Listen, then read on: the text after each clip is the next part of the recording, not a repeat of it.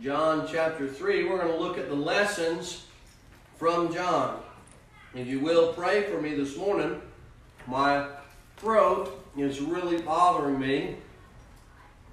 And I have been, I think that dealing with a little bit of chest congestion there. And the good old sinuses and allergies. So pray for me. And pray that God would relieve that while I try to preach to you this morning. We're going to take 4 verses and give you 2 simple thoughts from the message. And just very simple today. But if you was to title the message, I would just title it Lessons from John. Lessons from the book of John. Here we are. He's been with Nicodemus. Nicodemus' time is over. He leaves Nicodemus, and that's where we're going to pick up. And he's leaving the situation. So here we are, John chapter 3 and verse 22. You got your Bible out? Look at it with me. Let's read all together. Look at verse number 22, and let's read together. John chapter 3. The Bible says, "And after these things came Jesus and his disciples into the land of Judea. And there he tarried with them and baptized. And John also was baptizing in Enon, near to Salim, because there was much water there, and they came and were baptized." Now you're going to watch something take place here between Jesus and John. John makes a couple statements. John makes a statement here. And not talking about John the Beloved and whom authored this book. We're talking about John the Baptist. Okay? So in verse number 24, for John, this is talking about John the Baptist, for John was not yet cast into prison. In just a couple, in a few verses, we'll learn that John will be cast into prison for his preaching. Okay? So in verse 25, for there arose a question between some of John's disciples and the Jews about purifying. And they came unto John and said unto him, Rabbi, he that was with thee beyond Jordan, to whom thou bearest witness, behold, the same baptizeth, and all men come to him. All men come to him. So I want to take just a couple of verses here, and let's look at what's taken place. Let's look at it just as by way of introduction. We'll see, first of all, as way of introduction, we see Jesus Christ, he's leaving. Christ is leaving the area in which he was with Nicodemus. In verse number 22, after these things, after what things? What things are we talking about? After the things took place with Nicodemus, now he's leaving. He's transitioning to somewhere else. And his disciples came into the land of Judea. Now he's in the land of Judea, and there he tarried with them and did what? He left that area and he baptized. Now we understand this, and we'll get to it in just a moment, but first of all, just by way of introduction, we see that Jesus is leaving. He left that area. He needed to go to another area, and we'll see in a couple in verses before the Bible talks about Jesus needing to go to a certain place. Jesus needed to leave. Jesus needed to be in that area. He left. So we see he left. Not only that he left, but the disciples followed.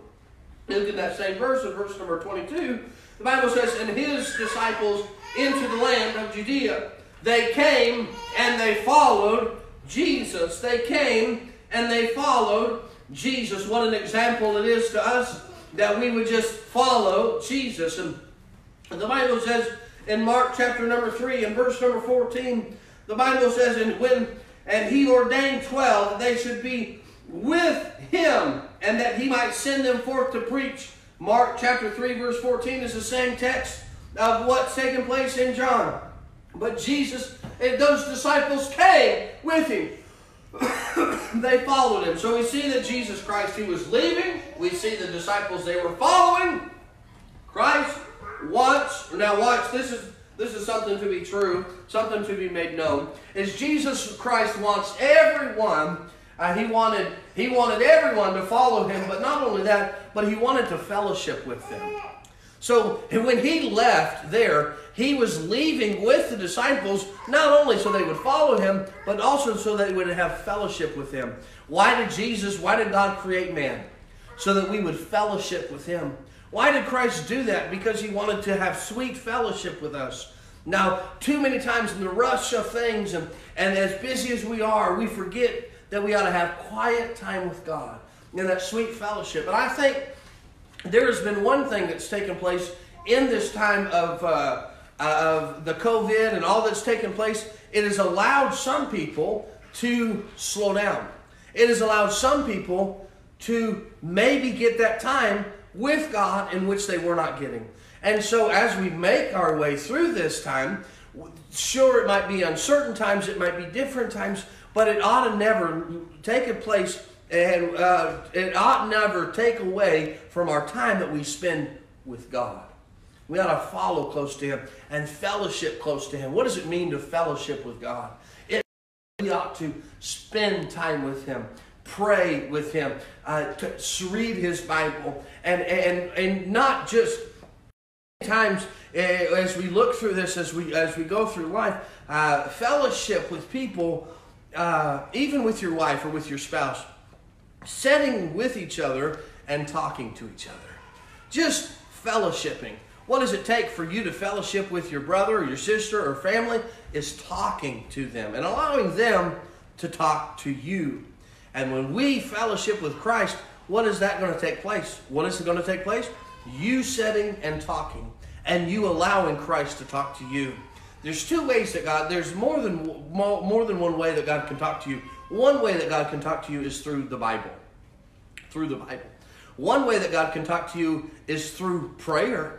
Because as you're praying and God puts something on your mind. Have you ever done that? Man, I've been praying and praying for my things, my own way, and all of a sudden something hits me, and it's God speaking to me. God speaks to me that way. But then also another way that God speaks to us is through preaching. When we hear preaching, God gives preachers the words to say sometimes, and then allows us to be in that set where we hear it, and then God can speak to us.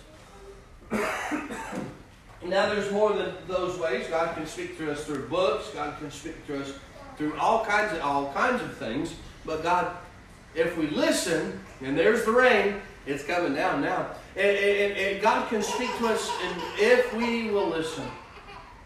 So not only do we see that Christ left the area, the disciples followed him, but let's see, before we move on into the sermon, why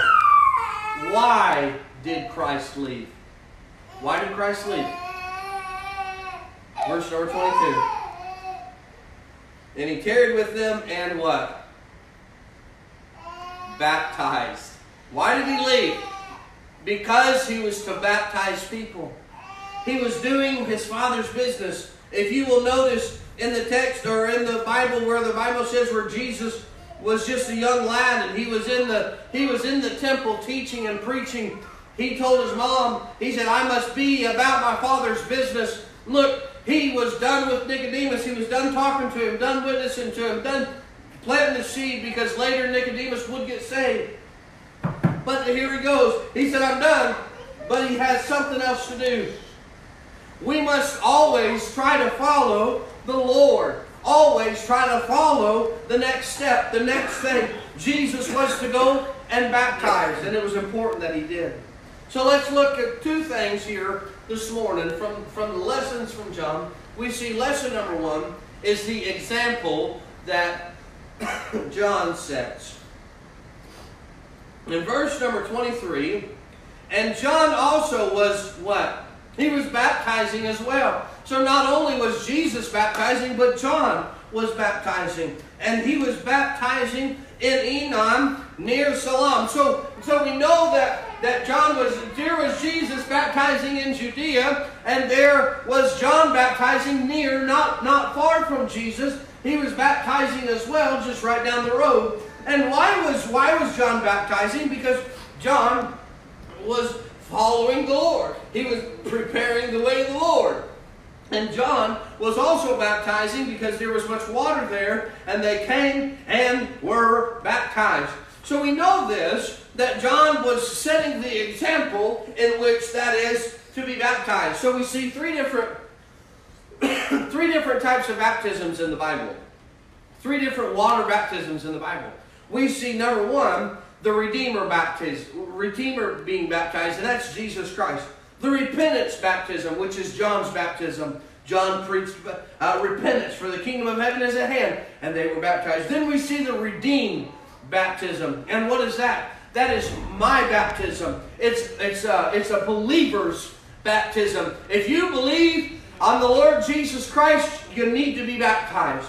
And this is John setting the example, the meaning of baptism. Those were the three types of baptism. What was this meaning? What was all this about? It was because those had repented were getting baptized. And know that the repentance or the preaching of John is the same preaching that Jesus did, but those that followed in believers' baptism were just following the steps in which Jesus Christ made.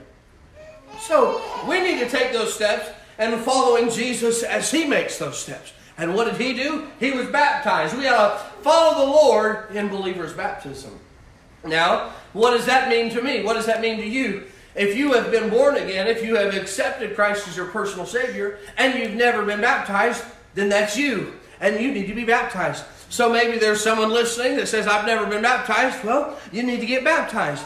You say, well, how do you get baptized? See, the Bible says in that verse number 23, the Bible says, why was He baptizing? Because there was much water. Do you know what that means? That they were getting baptized in the much water.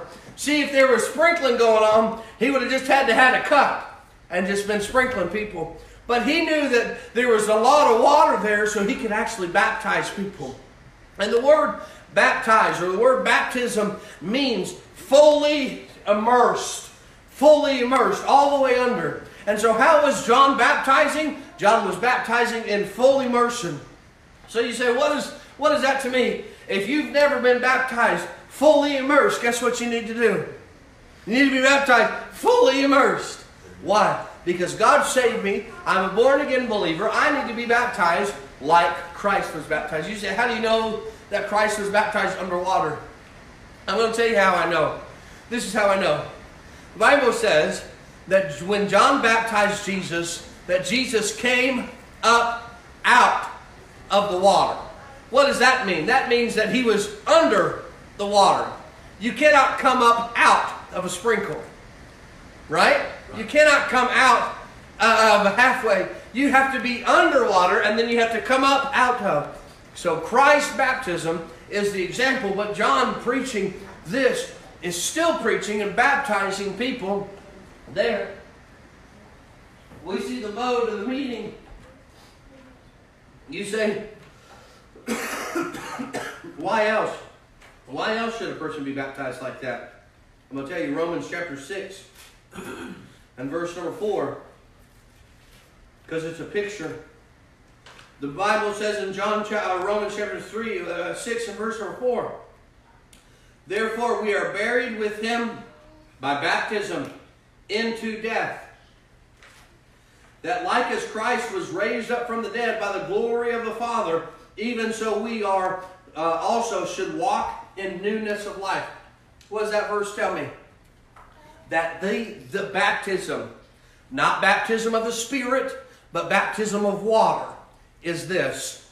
Under, like Jesus was buried in the ground, and up, like Jesus rose from the dead. Last week we talked about being risen from the dead. That is the mode, that is the meaning, that is how He wants us to do it, is to be baptized in water and rise from, like He rose from the dead, a picture of His death, burial, and resurrection. That's why baptism is, or ought to be, that way.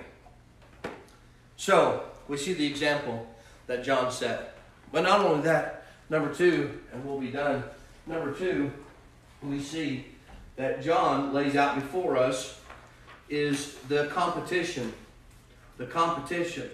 You say, what do you mean the competition? Look what takes place in John chapter 3 and verse number 25. Verse number 24, before we move on, John hasn't been cast into prison. It's just a statement that's made. Verse number 25. He said, then there arose a question between some of John's disciples and the Jews about purifying. So they had begun to compare themselves among themselves and compared one group of disciples to the other group of disciples. And here they are talking about Jesus' disciples and John's disciples. And why is it that we're not purifying them? And it was a big thing for the Jews about purification. And you will later see in the book of Acts, and there was something that God revealed to Peter, that God told Peter that what you say is unclean, I now call clean. And so God was trying to prepare that to take place. But all of those things taking place, is they were talking about purification, about what's clean and what's unclean, or what's right to eat and what's not right to eat, and what's good to do and what's not right to do. And they were talking about this, and the debate was going on, the competition was taking place, John's disciples, Jesus' disciples, but ultimately all that was taking place was pride. They were talking about, well, this is going on, and here's this, and here's this, and here's this. Look in verse number 26. They came to John, and they came unto John, and said unto him, Rabbi, he that was with thee beyond Jordan, to whom thou bearest witness, behold, the same baptizeth. He said, look, don't you remember that guy that you baptized? Don't you remember him that was beyond Jordan that you baptized? He said, yes, I remember him. Yes, that is Jesus Christ. Yes, that is him. And look, and as we look at this thing, we are not in a competition between other churches. We are not in a competition between anybody else. We're in the same business. If they're preaching the same Bible and they're preaching the same gospel, guess what? They're not my enemy. No. They're my friend. They're my companion. They're not my competition. Look, Jesus, or John and Jesus' disciples, they weren't competition. They ought to have been companions and friends and got along and went together. But they were worried about this, about purification, when ultimately they should have been worried about being on the same team. I'm on the same team. If you're preaching the same gospel, guess what? We're on the same team. Not only that, but I think there's this that goes on in churches, too much competition. We're on the same team. We're on the same team. There's not one person in our church that ought to be more important than the other. Amen. You know why? Because we're all on the same team. That's right. You know, and I've said this before, and I mean it. This is the body of Christ. And if the whole body of Christ is the foot, guess what? Man, we're in trouble. Because then we can't walk. You say, why can't you walk? Because you don't have a knee. And you don't have a hip. And you don't have all the bone, all the muscles and all the things that take place for the foot to walk. Every part of the body of Christ is important. And we ought to quit, hey, well, my part's more important than the other part. No, we're all important to the body of Christ. No matter how big or how small you think you are, your job is important. I want you to think for just a moment about your eyes. For just one moment. What would happen if your eyelid quit working? What would happen? You think, well, that's a little bitty part. It is a little bitty part, but it plays a huge role in your eyesight. If your eyelid does not close properly, and make sure that your eye gets cleansed, and make sure that your eye gets enough water, make sure your eye gets enough lubrication on it, guess what? Your eyesight's not going to be right. But that one little part plays a role in all that we do. You know what? The eyelid shouldn't be in competition with the mouth. This is not what it's about. We're on the same team. Every one of us. And what is our goal? The gospel. That's right. Look at verse number 26.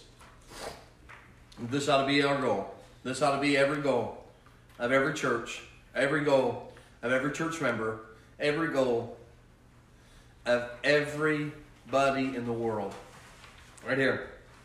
And all men come to him. How many men? All. How many people ought to come to him? All of them. Bible says in 2 Peter 3:9, God is not willing that any should perish, but that all men should come unto repentance. You know what? God doesn't want anybody to die. God doesn't want anybody to die without Christ. It ought to be our goal. to work as a team to make sure that no one dies without Christ. Work as a team. Work as individuals. What happens is we begin to... did you see what I did? Did you see what I accomplished? We can't... I might be able to accomplish a lot of things, but I can't accomplish a lot without help. Amen. And there's not one person in here. 2 is better than 1. 3 is better than 2. Amen. 5 is better than 3. 5 is better than 4. And all of that. Look, 1, 2 is better than 1. We need to work together. Striving together for Christ. For all men to come to Him. You have family.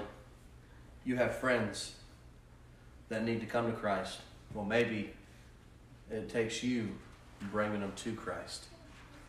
Maybe it takes me. Maybe it takes someone else. You say, I don't know what the right words to say. Well, we'd love to go by and see them and talk to them about Christ. John says this. John didn't yet speak, but they come to him and see that we got to bring all men to him. All men to him. Next week, we'll talk about my life verse. We'll preach from my life verse. John 3 and verse number 30. John makes a statement on this text that, look guys, it's not about you. It's not about me. It's not about what you can do and what you can accomplish. It's about Christ. And as we go through this, as we live this Christian life, it's not about you. So that all men could come to Him. Who am I concerned about that needs to come to Christ? Let me more importantly ask you this. Who am I not concerned about that ought to come to Christ? I challenge each and every one of you that are listening, that are here, every one of us know one person that doesn't know doesn't know Christ. Maybe there's someone listening this morning that says, I don't know Christ. I don't know. I'm on my way to heaven. You say, I don't know. I don't know. I want to ask you this. Know the Lord.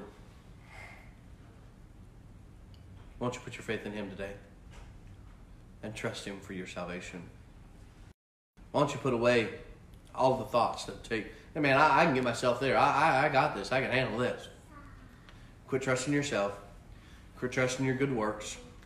Quit trusting what you've done in the past, and trust Christ. You say, what would it take for me to get to heaven? I'm going to tell you what it would take for you to get to heaven.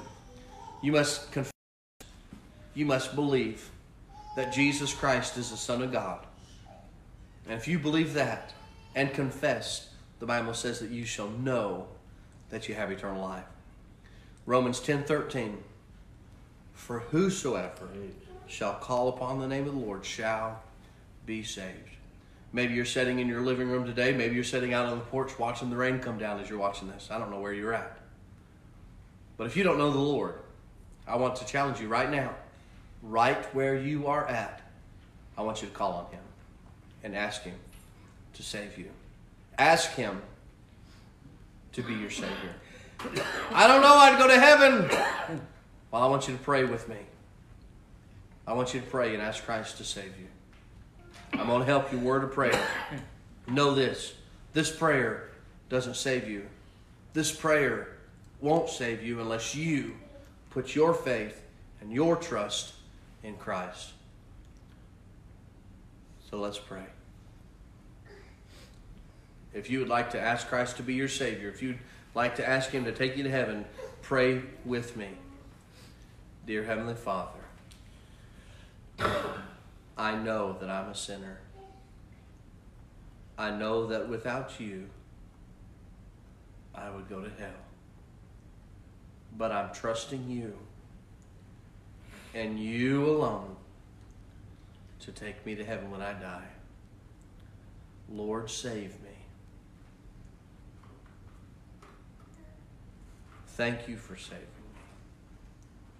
And in Jesus' name we pray. Amen. You said that was me. I said that prayer for the first time in my life. Right now. Right now. Let me know. We'd love to rejoice with you.